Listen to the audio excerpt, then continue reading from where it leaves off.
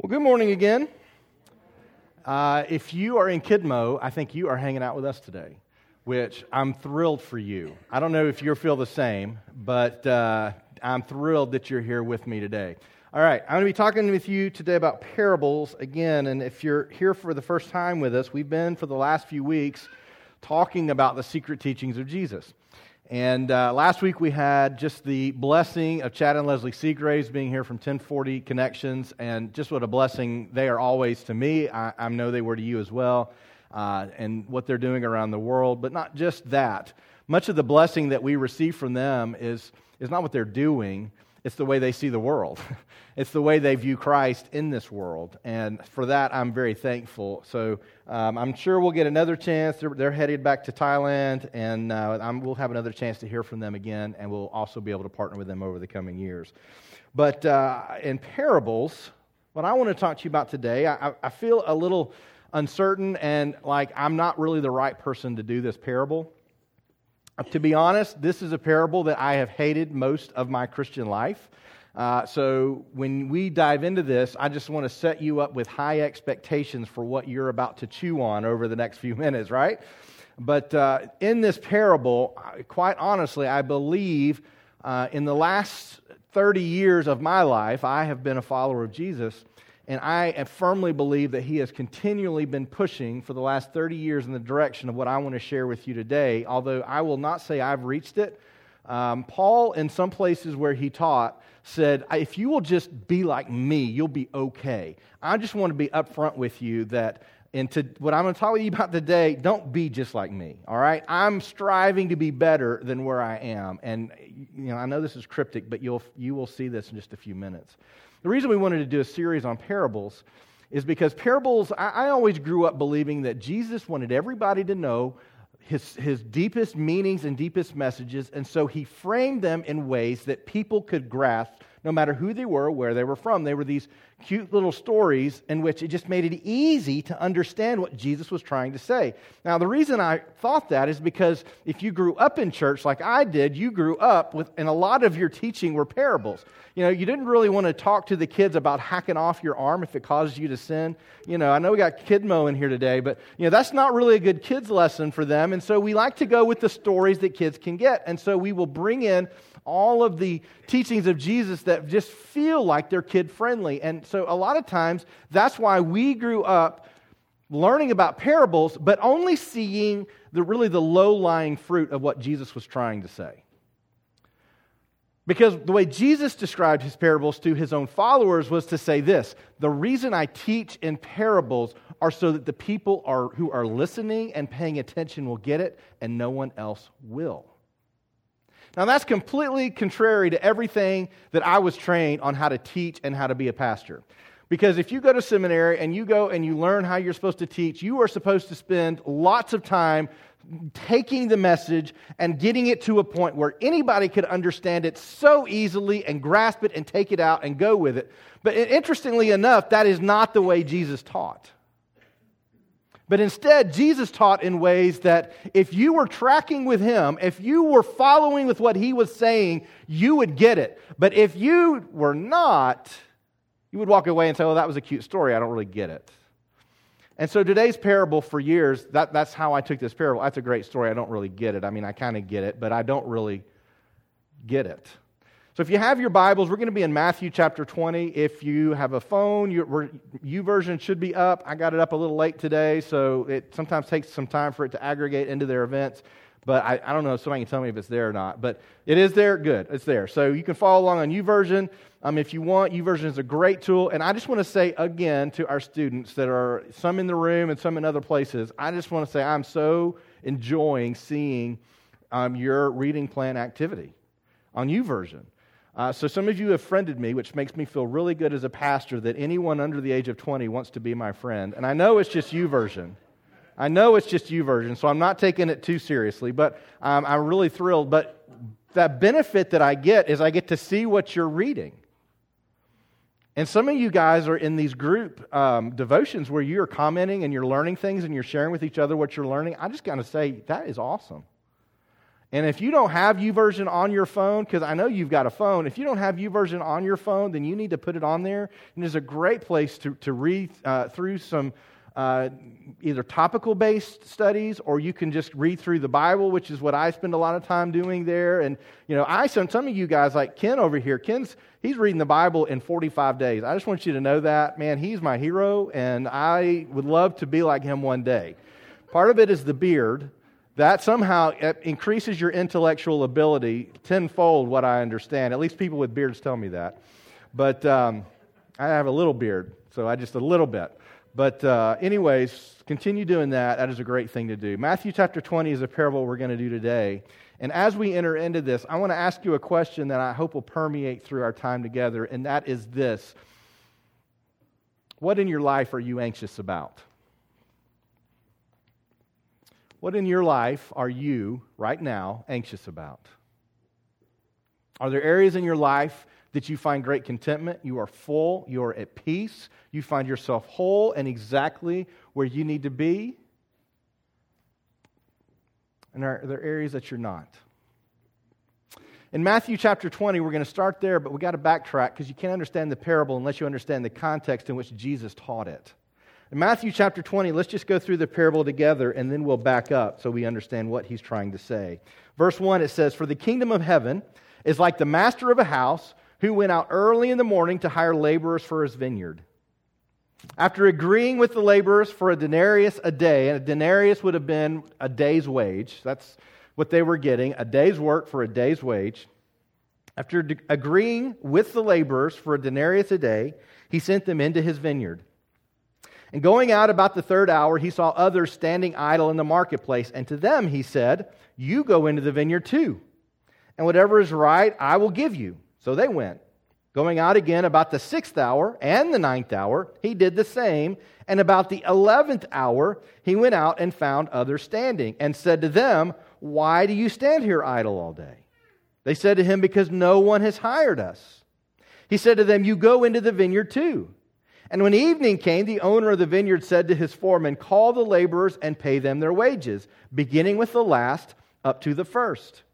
And when those hired about the 11th hour came, each of them received a denarius.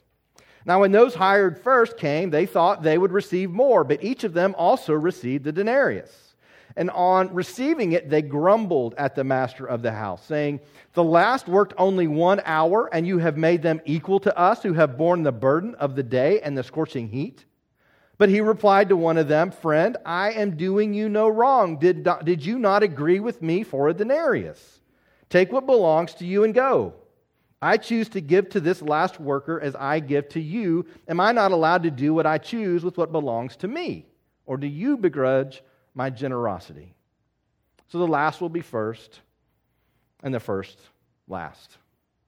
Now, as we read this story, the mechanics of the story is not all that difficult to grasp. We've got a vineyard owner who needs people to pick grapes and to tend to the vineyard, and he goes out at different times of the day. He goes out at 6 in the morning, goes out at 9 in the morning, at noon. He goes all the way up until 5 in the afternoon, and quitting time is at 6 in the afternoon. Now, I don't know about you, but you've probably been in a job where you work with people that don't quite carry their load. Amen? Amen. All right. So you know where I'm going with this.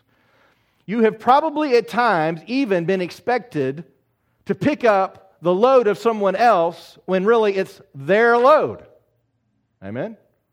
Okay, some of you are dealing with this right now. I can tell. Now, as we go through this story, this is a little bit of what we see happening here. We have a vineyard owner going out and supplying work for day laborers, and he negotiates with them in the beginning to say, "If you'll come work for me for a day, I will give you a day's wages." The problem comes when those that are hired on the last hour of the day get exactly the same pay, but not only that, they get it first, while those that started at 6 in the morning have to wait in line, wait in the heat. They're tired and exhausted, been working for 12 hours, and they have to wait for these guys who came in and have only worked an hour and get the exact same pay, and they're not happy about it.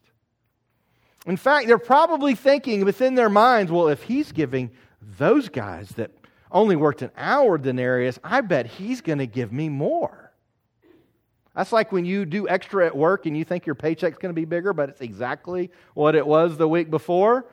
But I worked so hard this week. And so they get frustrated, and the owner of the vineyard says, well, I agreed with you for a day's wage. Am I not giving you what I agree with you? Can I not do with this however I want?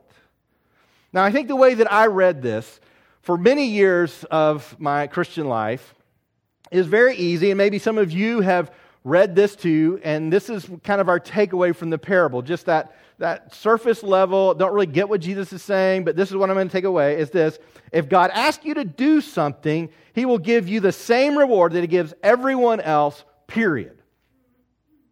It's very moving, isn't it? Very motivational, inspiring. You right now want to go conquer the world thinking, I'm going to do more work and I'm going to get the same pay. That's great. God is fair. He's going to give everybody the same. Wonderful message. But see, many people, that's the way they read parables. They read through the mechanics of the story. They get the mechanics of the story because the parables do have very much a tie-in to everyday life, even though we ourselves, probably most if not any of us, have ever been a day laborer, where we wait and we stand out and for somebody to come by and hire us for the day. Maybe you have. I've never done that. But we can get the mechanics of the story, and if we read all the parables in this way, okay, I got the story, and now I'm going to make the application of what he's trying to say. Interesting thing is, many times, even when Jesus spoke these things in front of the disciples, even the disciples did not understand what he was saying. And in fact, if we dig a little deeper, we'll find this parable was actually for the disciples. We just all get to benefit from them kind of getting told how the world works.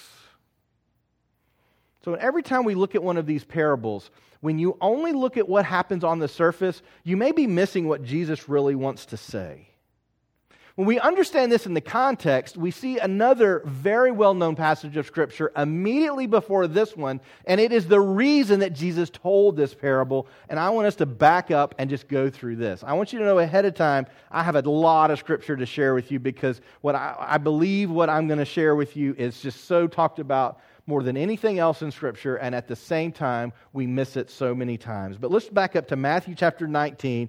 The very last part of that chapter is the story of the rich young man. And I want you to listen specifically for how Peter responds to what's happening here. You think you know this story, but I want you to look at Peter's response as we read through this. Verse 16 of Matthew 19 says, "Behold, a man came up to him, Jesus, saying, 'Teacher, what good deed must I do to have eternal life?' And he said to him, 'Why do you ask me what is good? There is only one who is good. If you would enter life, keep the commandments.' And he said to him, 'Well, which ones?' And Jesus said, 'You shall not murder, you shall not commit adultery, you shall not steal, you shall not bear false witness, honor your father and mother, you shall love your neighbor as yourself.' The young man said to him, 'All these I have kept. What do I still lack?' Jesus said to him, 'If you would be perfect, go sell what you possess, give to the poor, and you will have treasure in heaven, and come, follow me.' When the young man heard this, he went away sorrowful, for he had great possessions. And Jesus said to his disciples, 'Truly I say to you, only with difficulty will a rich person enter the kingdom of heaven. Again, I tell you, it is easier for a camel to go through the eye of a needle than for a rich man to enter the kingdom of heaven.' When the disciples heard this, they were greatly astonished, saying, 'Well, then who can be saved?' But Jesus looked at them and said, 'With man this is impossible, but with God all things are possible.' Then Peter said in reply, 'See, we have left everything and followed you. What then will we have?'" You don't remember that part, do you? We've left everything. So what reward will we have?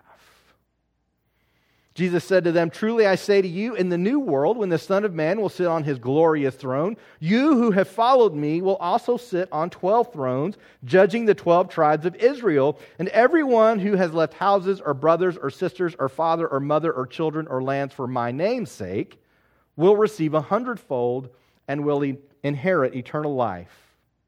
But many who are first will be last, and the last will be first. Very next verse. Now when those hired first came, they thought they would receive much more. I'm sorry, I'm going ahead. For the kingdom of heaven is like a master of a house who went out early in the morning to hire laborers for the vineyard. He's enunciating his point for Peter, and what we find in Peter are two false beliefs, and I guarantee if you do not have these false beliefs right now, you have had them at some point. In reality, if I am very honest and open about my own life and my own faith, I would tell you I struggle with these two false beliefs on a daily basis. Now, I know in my mind theologically that these are false. In my heart, practicing this is very difficult. But as we look through what happens with Peter and this conversation about the rich young man, or with this rich young man, what's interesting is that Jesus says, if you will give everything away, which is not a command that you are supposed to give everything away, although it is an invitation for something greater. It's interesting, a lot of times we read that, and people who love this verse are people that have no money, right? I love this verse. I am so godly because I am broke. I am so broke. And God loves me so much because of it. There are a lot of people that literally take this passage and they take that away from it. That is totally not what it means. Did you know, in fact, that the gospel would never have made it outside of Jerusalem if it wasn't for wealthy people? Who do you think paid the bills of the disciples? Because the disciples gave everything away because Jesus told them to. Remember? Jesus instructed His disciples before He sent them out 2 by 2. Don't take anything with you. Don't take any money. Don't take any clothes. Don't take anything. Take what's on your back and then go, and you're going to rely on other generous people to give you what you need. And in fact, as we go through and look at kind of the historical record around the time of Jesus, we find that some very powerful people supported Jesus and His ministry that had great wealth. So wealth is not the enemy, but it can be. And the reality is that in Paul's mentality of reward, it is equated with wealth. And what happens with Peter is he listens to this exchange and he says, so they've got to give everything away and they're going to receive a reward that's 100-fold. I've given everything away. What do I get? Now, I don't know if you've ever had this thought, but there are times that I think, God, I've been doing pretty good lately. You ever do this? I did this as a kid too. I just continued on into my adult years, just therefore confirming that I am still a big kid, Herman. I really haven't grown up yet. But I sometimes will say, God, I've done really well. I don't use those words because I know you're not supposed to, but I do think them. I'm doing really well. Could you just help out a little? Now, I don't know what kind of help out looks like for you, but I guarantee every one of you in this room have, in some variation, prayed that prayer. And that falls under the reality that we ourselves have a struggle with seeing the world and reward as Jesus described it versus as the world describes it. Here are the two beliefs of Peter. Number one that he's demonstrating here is my relationship with God is based on my merit instead of God's grace. That's false belief number one. I have to act the part, be the role. I've got to do good enough in order for God to love me and to save me. And I have to prove my devotion to Him by doing good things all the time. My relationship with God is based on merit instead of God's grace. The second one is my merit should determine the size of my reward. Now, we talk about this at the church in different ways. We like to talk about it, gems in our crown, right? Yeah, my crown, I'm destitute here in this world, but when I get to heaven, I'm going to be wealthy, living in a mansion with a crown with all kinds of gems in it. Some of you grew up under that kind of teaching. If you'll just do enough good things, you're storing up these rewards in heaven, and when you get to heaven, you're not going to be living in a little shack on the Golden Road. You're going to be living in a mansion in the hills. That's where you're going to be. Another misunderstandings of Scripture, we tend to look at the level of heaven we're going to be in.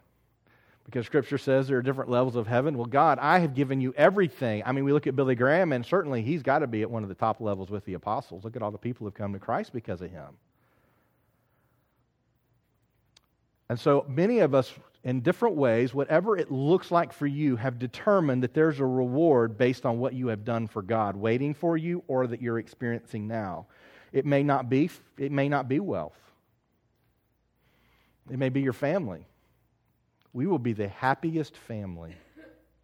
I have friends on Facebook that I just cannot hardly watch their posts because I know they're not real. They just, portray the perfect family. I'm like, I know you. You don't have the perfect family. That's why I don't post anything about our family. I want to keep you guessing. I want you to wonder what's going on in our family, right? I don't post anything. For some of you, it's not your family, it's your career. Some of you are completely unhappy in your career, and you feel that if you would just do something right, that God would land you in the right place. Maybe it's a promotion. Maybe it's just a better check. Maybe you would beat out somebody else because somebody else has a position and is seen in higher authority than you, and you just want to beat them because you don't like them because they're a real jerk, right? We all have these things where we believe that if I do enough good stuff, then I'm going to get this great reward.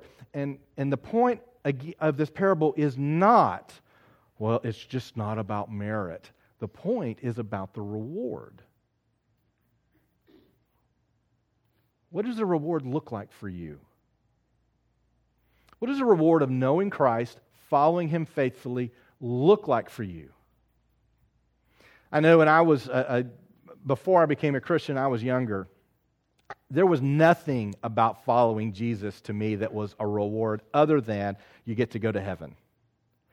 And I remember, like probably many other teenagers and those who are younger, had this mindset. I've shared this with you before, that I've got a lot of fun stuff to do in my life that God's not really happy about. And so I'm going to get all that stuff taken care of, and then I will give my heart to Him so I can get that reward. Because I really wasn't certain in that moment that there was any other reward other than going to heaven. And the reality is many, many people who call themselves Christians in our world today only believe the reward that's available to them is they avoid hell. Jesus never talked about the reward as just avoiding hell, any more than a successful childhood is avoiding a punishment, right? This whole parable is about the reward and the one who gives it.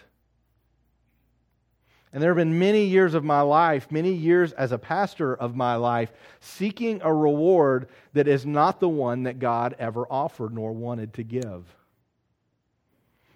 Pastors, we are just so humble and only do the things of God. That's the only thing we think about. Literally, I have no other thought in my mind other than Scripture all the time. Even when I'm driving down the road, I don't even see cars. What I see are theological, constructs that I need to avoid to get to where I need to go spiritually in my faith and relationship with Jesus Christ. I mean, that's how wonderful pastors are, right? We never have any other thoughts than that. But the truth is that many pastors struggle with this idea of what is the reward that God is going to give. Sometimes it's the number of people that come and sit in the seats, and I'm glad we've got lots of seats filled today. Sometimes it's the amount that comes in the offering, or the size of the building, and the number of programs that are created, and we can compare our programs with other programs, because many of our rewards and the way that we think of rewards are based not on what is a true reward for us, but instead is based on a comparison of what we perceive as a reward for someone else. I see your reward, and it looks better than mine. It's exactly what happened in the parable of the laborers. They get the exact same pay, and they work for 1 hour at the end of the day, and I got the same pay, and I worked all 12 hours. Many of us view rewards based on our comparison to other people, and it's the way the world works. You're supposed to compare yourself with other people. Look at any marketing ad that you can find and ask yourself, who is this ad trying to tell me I'm supposed to be with their product? Clearly not who you are now, which is why you need to go get it. And the reality is, many of us are chasing a reward that Jesus never intended, but we have so spiritualized worldly definitions of success that we have somehow believed that what God really wants to give us is what the world wants too. And yet, just like everything else that Jesus does, what Jesus is trying to teach is what I'm offering you, the world doesn't even want. And that's why he spoke in secrets and in parables. That's why he spoke in these different stories and we couldn't quite figure out what's he trying to say. If we go back to the parable in verse 10, let's look at what happens again there at the end. When those who were hired first came, they thought they would receive more. But each of them also received a denarius, and on receiving it, they grumbled at the master of the house, saying, These last worked only 1 hour. You have made them equal to us, who have borne the burden of the day and the scorching heat. But he replied to one of them, Friend, I am doing you no wrong. Did you not agree with me for a denarius? Take what belongs to you and go. I choose to give to this last worker as I give to you. Am I not allowed to do what I choose with what belongs to me, or do you begrudge my generosity? So the last will be first and the first will be last. I think there are two primary things that we learn in this parable about God's grace. Because what we are experiencing here is a landowner who is being incredibly generous, and those who are receiving the generosity are not happy with how he expresses it. Another thing that we're going to see here is that the generosity with which God is giving you may not be the generosity that you're seeking, but it is the generosity that you need. Now, I know we don't like to talk about receiving what we need versus what we want because we have been taught and been conditioned in every area of our life that we ought to get what we deserve. We ought to get what we want. Needs, we've moved so beyond our needs that we don't even want to think about just having our needs because life would just seem empty if we only had what we needed because there's so much more you can have. I mean, you can have a hose that literally shrinks down into the size of a quarter. And when you plug it in, it will expand to 50 feet with the water power to put out the wildfires in California. If only we would ship some of those out there, those fires would be history. It's amazing. And not only for $20 can you get one, you can get two of them, and you can drive your Humvee over it, and the nozzle will not break. It's an amazing, amazing thing. But that deal's only if you call within the next 20 minutes. And there will be shipping and handling charges equal to 3 times the cost of the product in order for you to get it. But when you have it, you will look at this incredibly expanding hose and think, my life is complete. Do you have a hose that shrinks down to the size of a quarter? Of course you don't. But I do. So compare yourself to me and come and just enter into the joy of my presence. I'll bring my hose. It'll be great. It'll be great.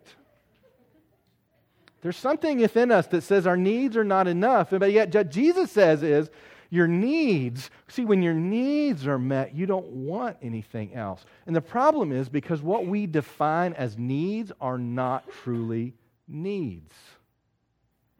Now, you know this. This isn't something you got out of bed to come here and talk about. You know that that's true, but let's look at what Jesus is trying to say, and let's take it a little deeper. We learn two things in this parable about God's grace. Number one, God is generous with His grace. Amen? He is generous. Now, I don't know how you view God's grace and His generosity, but for me, it means there are a whole lot of people that are going to know Jesus that I would have been okay had they not. Pastors don't say that, I know. But it's true. At times within our lives, we come to the place where we say, that person is so bad, they should not get to go to heaven. And yet God is generous with those. When I was younger and I didn't have to experience a lot of pain and discomfort, I remember thinking, God, I have a problem with deathbed confessionals. You know, like God's really concerned about what I think, but I really struggle with that. I mean, if they wait till they're going to die, how can you possibly believe that they truly love you? But I've had at least 2 people in my family that I care a great deal about that have had deathbed confessionals. That's become pretty important to me now. So when we look at the generosity of God, we have a tendency to want to dictate who He's going to be generous to and who He's not going to be generous to. But what we see is the radical generosity of Him. Now, what's interesting is if we go back to this story, as we see the generosity of the landowner, and we have to understand that the parable is allegory. It's not meant to be a 1-to-1 ratio of earthly parable and heavenly concept. All constructs break down over time, right? You can't just say everything's perfect. In fact, one parable we'll get to, it seems to actually cast God in a very different light than the rest of Scripture does. That's why we understand parables are allegories. They are stories. They are not, perfect representations. They are to communicate a point. But why did the landowner go out at 5 in the afternoon? Did everything have to get done that day? Maybe, possibly. I don't think that was the point. My father-in-law, he's one of the handiest people I know, and he's retired. He could literally do whatever he wanted to do, but he chooses to live on a farm, grow hay, and do all kinds of things. And he used to call us up, and I don't know if any of you have ever brought hay in. Has anybody ever brought hay in? Okay, so you know exactly what that's like, right? So it's like when the hay's got to come in, the hay's got to come in, right? It's got to happen, and there's a very small window that it has to happen. And so we get the call, I'm cutting hay, I got 3 days to get this hay in. Okay, we'll be there to bring the hay in. And it's not a fun process, I'll tell you that right now. But we would go up and we'd help, and we would bring the hay in. There are certainly times when you are on a time crunch and you have to get something done. I think we didn't do a very good job because he eventually went and bought enough, equipment he could do his tractor and didn't need us at all, praise the Lord. But also, he didn't have to worry about us messing it up. So I think it was really his main motive. There are times in which a landowner will say, I've got a time period in which I've got to do this, but yet in Jewish custom, the idea of community was so huge that a landowner would go out at 5 o'clock, not because he needed more workers to finish the job, but because those people needed a day's wage so they could live. So the landowner didn't go out at 5 we do not have enough people. He went out because you need life, and I'm here to give it to you. See, God's generosity, the grace in which He gives us, we never fully can comprehend how generous He is. When we begin to understand the generosity of God, then it begins to change the way we see the world and the way we see ourselves. And it is in that generosity that we begin to understand the reward that He's promising. The second thing we see in this story about God's grace is that God is sovereign and He can dispense His grace however He wishes, right? He's God. He can do whatever He wants to do. And yet what He wants to do is to dispense it liberally to others, even when we ourselves are not real happy with how He dispenses it. It's a truth that it's hard for us sometimes to swallow. It's a truth for us many times it's just difficult for us to admit. But our entire lives, our salvation is completely dependent on His grace and not on anything we have done. And yet we constantly want to go back to merit. Now, the days that we do really well, we want to be rewarded on our merit. The days that we don't do really well, we want to be forgiven in spite of our merit. And yet God generously gives to us. Now, I don't want you to forget the questions that I asked you in the beginning, and that is, what are you anxious about? Because that's where this is headed. What are you in need of that you don't have and you're certain that you can't survive without it? What is that? It's amazing in our world today, anxiety is a crippling disease affecting more people every single day. We are anxious about all kinds of things. We get upset, uptight, we're worried, we just think. The reality is most of the outlets that we tune into are pushing our anxieties, because a lot of them are marketing cures for anxieties that we really didn't even know we had. I really didn't know I needed something for toe fungus, but apparently it's a thing, and now I'm worried about it. My toenails are looking a little more yellow. Do I have toe fungus? I don't think I have toe fungus if any of you are grossed out right now, but the point is you are surrounded by people that can make a buck off your anxiety, and so they push your anxiety on you all the time. What are you anxious about? What are you worried about? What are you afraid of? What's not going to work out? And some of you guys that are about to graduate, you're struggling with what's my job going to be? Am I going to get the right career? Am I going to be happy in what I'm doing? Am I going to make enough money? Is my job going to be around long term? Or, what should I do? Can I afford college? Or should I skip college and go do something else? There's all kinds of anxieties around that where you have an incredible ability to make an income and to do something you love, and you can go for it and experience things and try things, and it's the joy of experiencing life in so many different contexts. And yet we're scared to death that we'll make the wrong choice or that the one thing will not be right. Everything we have depends on God's grace. When we look at success, we have vastly different definitions on what the world sees and what God sees. What if you were just to say, and just be honest and open, and maybe you can just say, hey, this is somebody else, not me, so you can appear more spiritual, but what are some of the world's definitions of success? Just throw them out. What are they? What makes you successful in the world today? Money? What else? Fame? What else? Those are the easy ones. Popularity? Nice car? Owning a house? A good house, a big house, right? What else? Power? Looking good. Yes, looking good. That's what I'm worried about at this stage of my life. I'm looking good. I'm sure you could tell when you walked in the room. I'm spending a lot of time on that.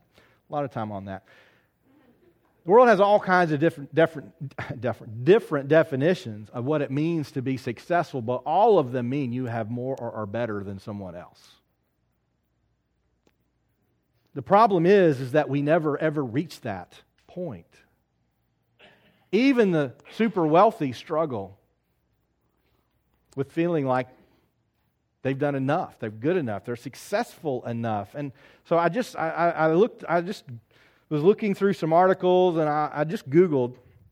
I just thought, what if I could find stories of wealthy people who are miserable? Because if you ask most people, the indication of success is wealth. And you will be surprised how many articles come up. And I don't mean like, Joe's blog, who, he's never made a buck in his life and he's talking about how miserable. I'm talking the Wall Street Journal, the New York Times, the Washington Post. I'm talking about well-known magazine Inc. I'm talking about well-known business newspapers, Forbes, writing articles about how miserable wealthy people are. Just Google it. You don't have to take my word for it. Google it. You'll bring them up too. But I landed on an article that I know most of you have already seen. It was in a 2008 edition of Super Yacht Magazine, which I know you all have, right? All of you have got this. I've got it. I read it religiously. Super Yacht Magazine. It's the magazine for the super rich. And interestingly, how I found this article was not really from the article. I found it from the Wall Street Journal. It referenced this article in the Atlantic that was talking about something that a study that had been done by the Gates Foundation, by Bill Gates, who at one time was the richest man in the world, doing a study on the happiness and contentment of the super wealthy. And so they did a study, and they had a couple of hundred people that earned at a minimum or had a self-worth of $25 million or more. And the average person who responded to the survey had a net worth of $75 million. 2 of them were billionaires that responded to this survey. Overwhelmingly, they got the same responses. So I'm just going to read some of this article to you. And those of you who are super wealthy that have a super yacht, come talk to me after. I'd like to meet with you and talk with you about some vacation plans. But other than that, those of you who do not have a super yacht, you can just enjoy what I'm about to share with you, but at the same time recognize you are just like them. All right? So don't take it too far. This is October 2008 issue of Super Yacht. Money Cannot Buy Happiness is the name of the article. Page 38 of the International Magazine for Super Yacht of Distinction. Man, I don't know who thought that up. That's a great title. If you have to ask what it takes for a yacht to qualify as super, you can't afford to be in the showroom.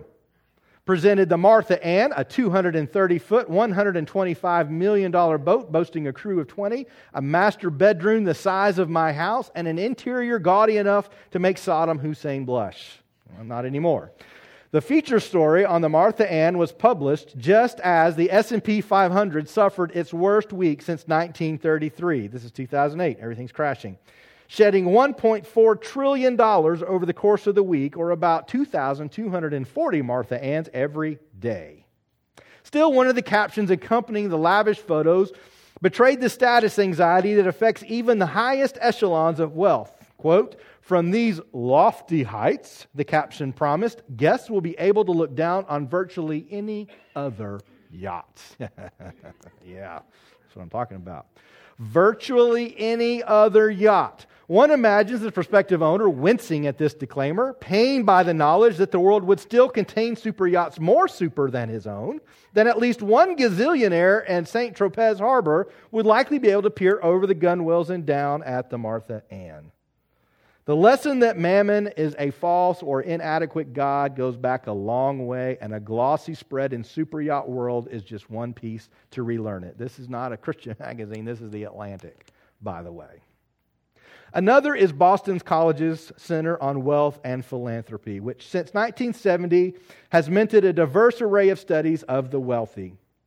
For 4 years, the Gates Foundation has supported an effort by the center to determine exactly how the American wealthy think and live, and in particular, how, when, and to what degree they make the shift from accumulating fortunes to giving them away philanthropically.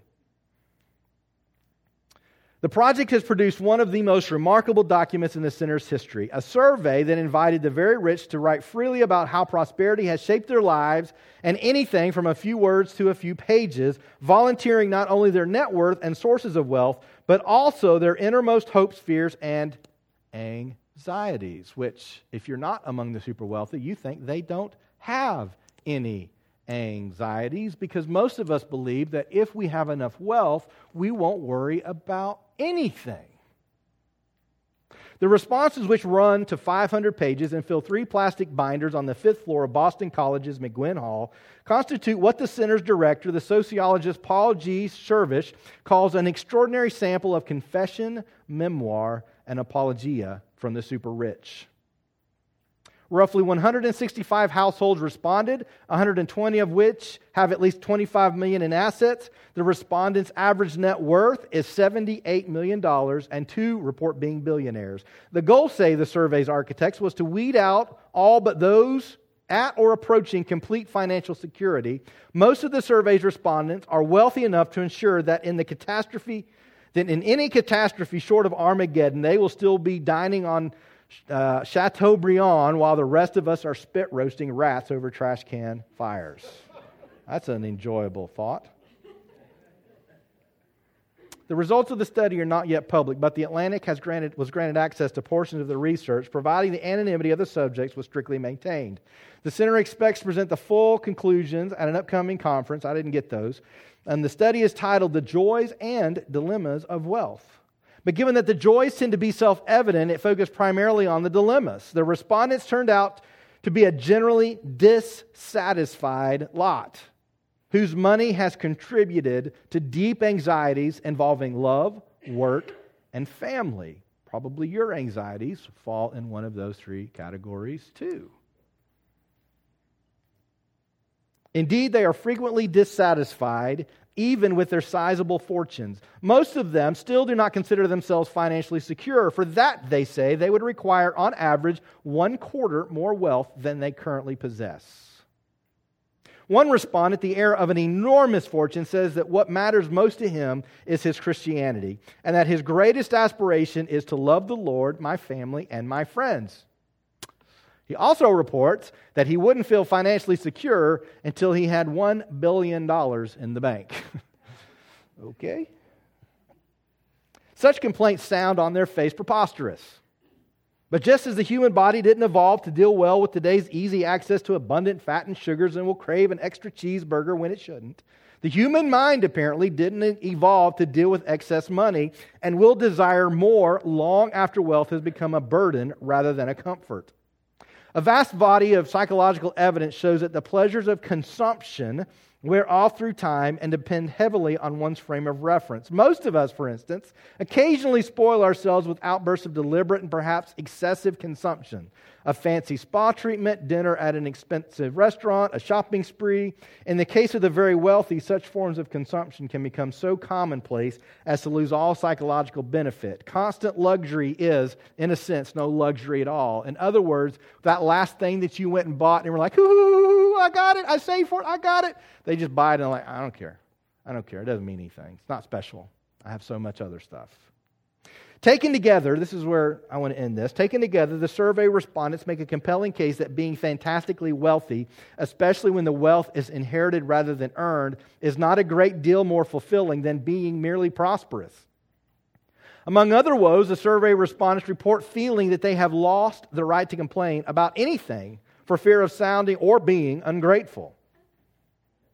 Listen to this. I said that and now I lost my place.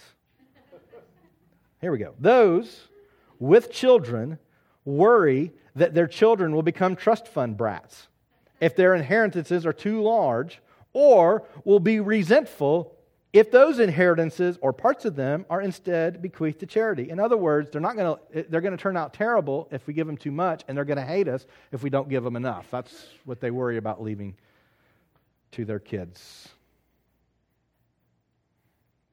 I keep losing my spot here. It's a long article. I'm about done with it. The respondents also confide that they feel their outside relationships have been altered by and have in some cases become contingent on their wealth. Very few people know the level of my wealth, and if they did, in most cases, this is a quote, I believe it would change our relationship, writes one respondent. Another notes, I start to wonder how many people we know would cut us off if they didn't think they could get something from us. Robert A. Kinney, who was trained as a psychologist and is one of the survey's architects, says the extreme wealth can take away some of the basic joys of living. For instance, that some wealthy people don't look forward to the holidays because they are always expected to give really good presents, in quotes. When you're a millionaire, Kinney says, expensive gifts merely meet expectations. That was a pretty good present, the recipients might respond, but last year you gave me a car. Other people glorify wealth and think that it means that the wealthy are smarter, wiser, more blessed, or some other such crock, explains one survey respondent. I feel extremely lucky, but it's hard to get other non-wealthy people to believe it's not more significant than that. The novelty of money has worn off. So for many of us, I wonder how much of us believe that reward is still wrapped up in some way of living life in this world. So you may view wealth differently. It may be monetarily. You may view wealth based on relationships. You may view wealth based on stuff that you earn. You may view wealth based on how other people view you. They may think well of you. Who knows? You may view wealth in a number of different ways, but for most of us, we are driven by the sense that we need more. And I really think there are few things as nefarious in this world as the need for more, because it is never satisfied. So when we go back to this parable, one of the things that we see is that everyone is receiving generosity from the landowner to be able to live their life with what they need. And yet in their minds is always the sense of more. Even Peter, in the back of his mind, is thinking, I'm giving all this stuff away. I'm giving everything I have for you. What's in it for me? Jesus is saying, the reward I want to give you is so much more than what you're asking for. But you don't even see it. So that thing that I believe God's been telling me for years, one of the greatest earthly benefits of the gospel, because I do not in any way deny the beauty of the reward of heaven, is true and full contentment in Jesus Christ. Let me ask you something. Are you content? I mean, perfectly content with your life? Now, I don't mean that you don't have some bad habits that you need to deal with, but I mean, are you content, whole, full? Life is good. I'm happy. I could exist like this forever. Or are you constantly in your mind saying, but I need something else. I need something more. I need what they have because they look so happy. I got to tell you, I shared with you our trip. We went up to see my aunt in California, and oh my goodness, I felt so discontent. Because, wow, it was so beautiful. Everybody was relaxed. Not in L.A. Don't go to L.A. It's a terrible place. But everywhere else we went, everybody's relaxed, and everybody's just, beautiful sun, and it feels great. There are wildfires everywhere right now, so that's not great. But, the homes were beautiful, big houses that were like all windows on these huge hills overlooking the ocean. Oh my gosh, God, I could minister some people out here in one of those.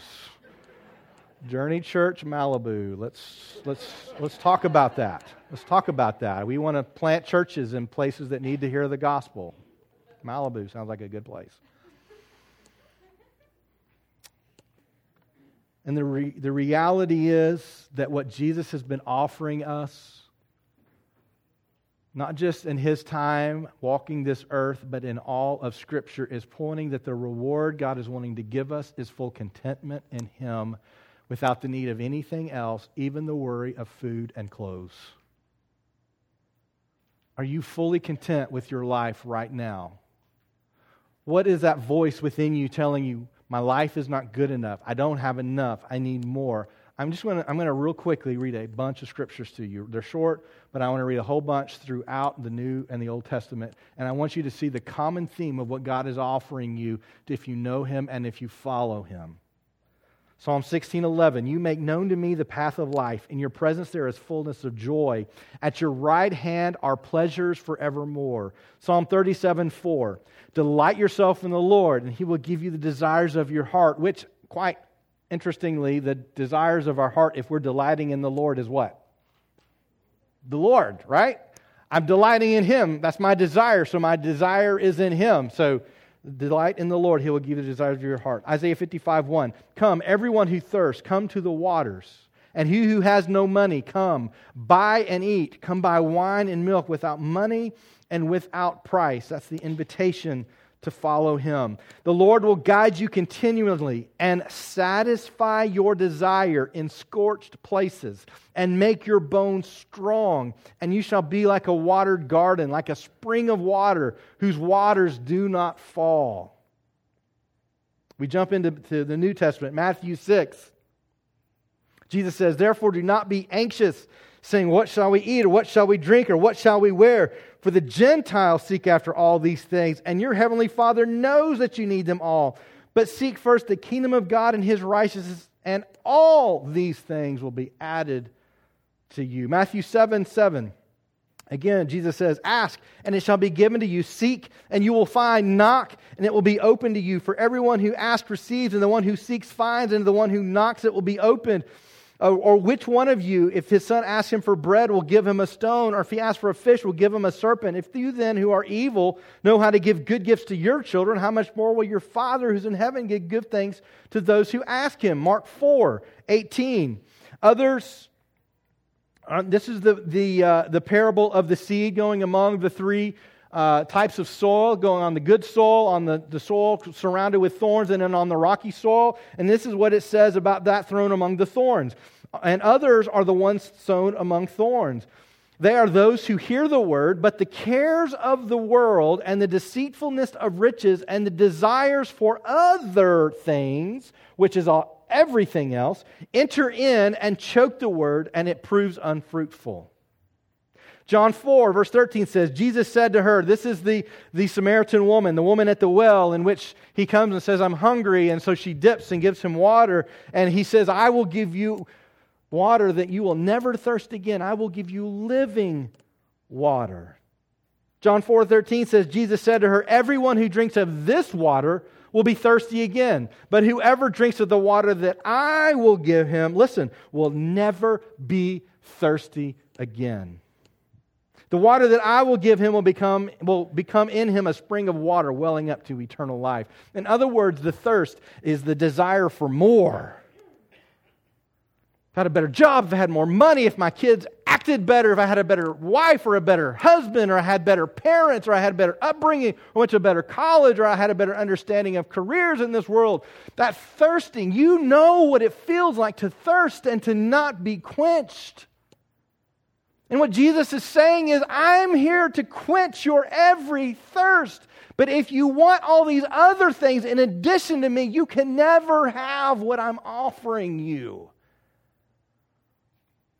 And so in this parable, this upside down teaching, this secret teaching is literally going to the core heart of what we desire in our lives and in the world, that if we have to have everything else, we will miss the thing that we most want. And that is full contentment in Christ.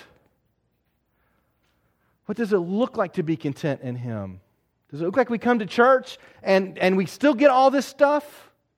Does it mean that I tithe and then whenever I put my 10% in, God's going to have a check in my mailbox for 110%? Because I've heard that. I don't know how many times I've heard that from people. If you'll just give faithfully, God will return what you've given. God's already given us everything that we don't even worry about what we're giving away. It's an amazing thing to be totally content in this world. Romans 14:17, for the kingdom of God is not a matter of eating and drinking, but of righteousness and peace and joy in the Holy Spirit. It can only be found in Him. Philippians 4:10, I rejoiced in the Lord greatly that now at length you have revived your concern for me. Paul talking to the church in Philippi. You were indeed concerned for me, but you had no opportunity. Just some background, real quick background. Paul's a missionary. He relies on other churches supporting him. They had supported him, and they stopped, and then they started again, and we're sending a good friend to deliver some much-needed things for him. But this is what he goes on to say. Verse 11, not that I am speaking of being in need, for I have learned in whatever situation I am to be content. What? The great treasure is contentment. I found what it means to be content. I know how to be brought low, and I know how to abound. In any and every circumstance, I have learned the secret of facing plenty and hunger, abundance and need. I can do all things through Him who strengthens me, which is so crazy because we all the time take that verse and we take it that God's going to help me be wealthy. I'm going to get stuff. I can do all things through Him who strengthens me, which means I can get that better job. I can get that better house. I can get that better check. I can accumulate the wealth. Other people will look at me with envy. I can do all things through Christ. And what Paul is literally saying is, I don't need to do anything. I'm content. And I find myself as I look in the mirror and I go, oh, am I content? Are you content? Think of any of the parable sermons I've worked on. This one is the most I don't know what the right word is, critical. I'm convicted by this myself and my contentment. I have a whole list. Maybe my list is different than yours. I have a whole list of what it would take for me to finally be content. And what Paul is saying, I already have it. It's Jesus. I don't need anything else. I have the thing. I don't have to have wealth. I don't have to have health. I don't have to have a perfect family. I don't have to have a perfect job. I don't have to have anybody looking at me and going, man, I want his life. Even though if they knew what I had, they would want this life. Because it's so full and whole and perfect. 1 Timothy 6:6, godliness with contentment is great gain. For we brought nothing into the world. We cannot take anything out of the world. But if we have food and clothing, with these we will be content. But those who desire to be rich fall into temptation, into a snare, into many senseless and harmful desires that plunge people into ruin and destruction. For the love of money is a root of all kinds of evil. It is through this craving that some have wandered away from the faith and pierced themselves with many pangs, which is what we're seeing in the world today. I'm pulled to all these other things. And Jesus is saying, I want to fill you and make you whole so that you don't have to worry about anything because you have me no matter what happens in this world, no matter what happens in your job, no matter how long you live on this place, no matter how your life ends. You were with me. I am with you. You have all things through me. And then you are going to be with me in heaven for eternal life. You've got everything. You have hit the lottery. And yet within us, the world and the enemy is telling us, yeah, but it's not enough. Just a little more. Just a little more. James 1:17, every good gift, every perfect gift is from above, coming down from the Father of lights, with whom there is no variation of shadow due to change. Hebrews 13, keep your life free from the love of money and be content with what you have. For he has said, I will never leave you nor forsake you, so we can confidently say, the Lord is my helper. I will not fear. What can man do to me? The point is not, this is a commandment for you to go and be content. Because you know how well that works? Telling a 4-year-old you can't have ice cream. You know, that's how it works, right? Because that's where we're living right now in our life. You can't have ice cream. You know? Now you go be content, okay? You hear me? Get out of here and go be content. What? It doesn't work that way, does it? He's not saying, now you go do this even if you don't feel it. What he's saying is, I am going to absolutely fill you so that you are content. I'm not telling you go be content. I'm telling you the reward, that 100-fold reward that he said if the rich young man would just go and sell everything, he would give him so much more. What he was offering him was contentment. Something that his wealth would never bring him. Are you content? There are times that the world seems more valuable than Christ. That's the constant message you get every day. Yeah, Jesus is good and all, but not as good as that. Also, the point of the gospel is literally this: complete and perfect contentment in Christ. That is what we're here for. We have come to be content in Christ. He is our everything. He is the great prize. He is the great treasure. He is the pearl of great price. He is the field that contained the treasure that you should go sell everything you have so you can just have that treasure. He is it. He is the reward. Being able to walk with Him and know Him is it. There's nothing better. There's nothing else. That's why when we share the gospel, we say one day you get to go to heaven is the worst gospel you can share. Whereas the kingdom of heaven is here now, and you can have this right now. This contentment can start now, and it can last forever. Now, some of you are saying, is it possible to ever be content? I'm asking you the same question. I'm asking the same question to myself. Can you ever be content? Have you ever thought that sanctification was not just about doing better for God, but instead sanctification was the process of becoming more content in Him as we see that He is better than everything else?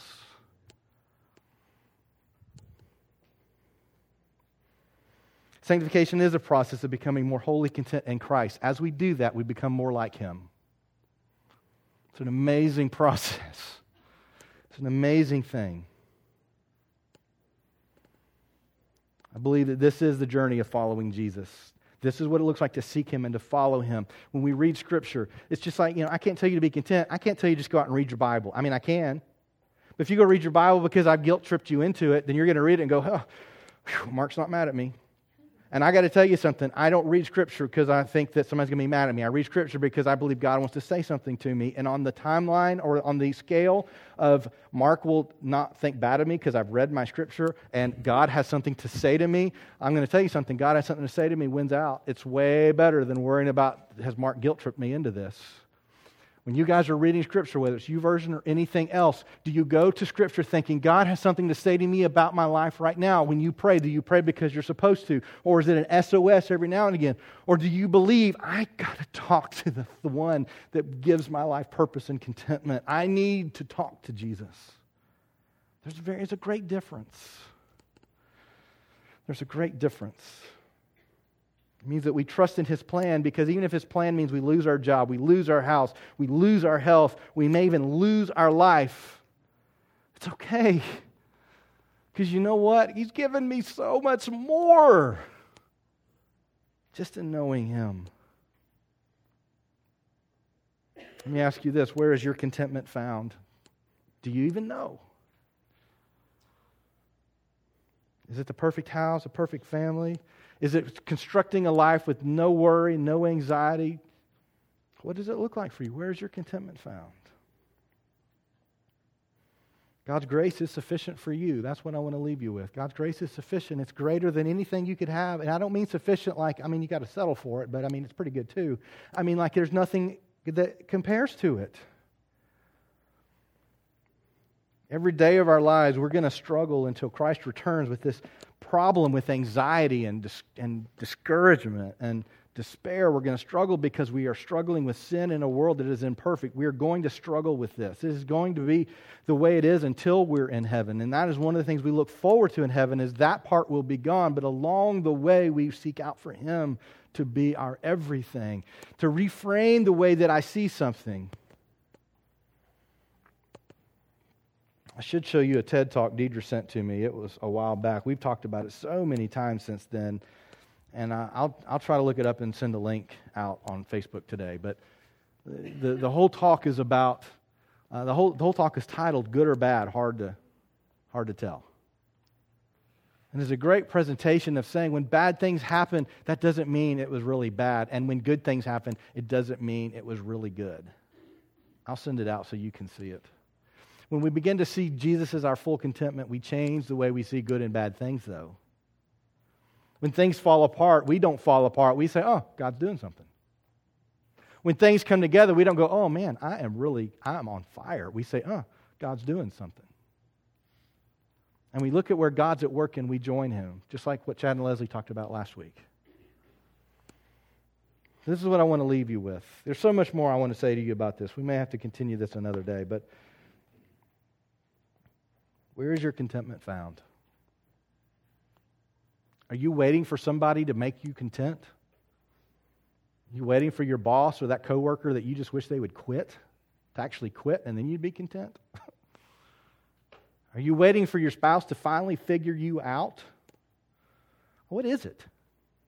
Is it that car? Is it that I just get so much money in the bank? Or maybe it's just if I just get out of debt? Where's your contentment? Because I'm going to tell you, once you get there, you won't be content. It won't happen. Because once you get there, there'll be something else you want. God is offering full contentment in Him. He is the great prize, and He is the great treasure. All right, I've got more I wanted to say to you, but I'm going to close for today. I think you're probably at the limit of what you can take, but I do want you to consider this and think about this week. Don't leave here and go to lunch and go, oh, that was good. Now get on our day. I want you to consider this. Wrestle with this like I do. I want you to get into Scripture. You can follow this on YouVersion. You can go back and look at this later. Whatever. I want you to deal with this because this is what He is offering. This is what the church is supposed to be about. You and I, we have found the greatest treasure, and we want to spend time together and celebrate the great treasure we found. It's awesome. It's like a bunch of lottery winners getting together and having a support group just to pat each other on the back and say, isn't this awesome? That's what the church is. And along the way, when people see that in us, they go, oh, well, how do you have that? I don't have that. I know, it's crazy, isn't it? All the things you're trying to do to get it, it doesn't work. Oh, I knew that, but I'm still trying. Jesus is everything. What? Well, let me tell you about it. That's what the church is. Let us pursue together full contentment in Him. Would you pray with me, Father? God, I thank You for Your love and Your grace, the generosity in which You give us so incredibly.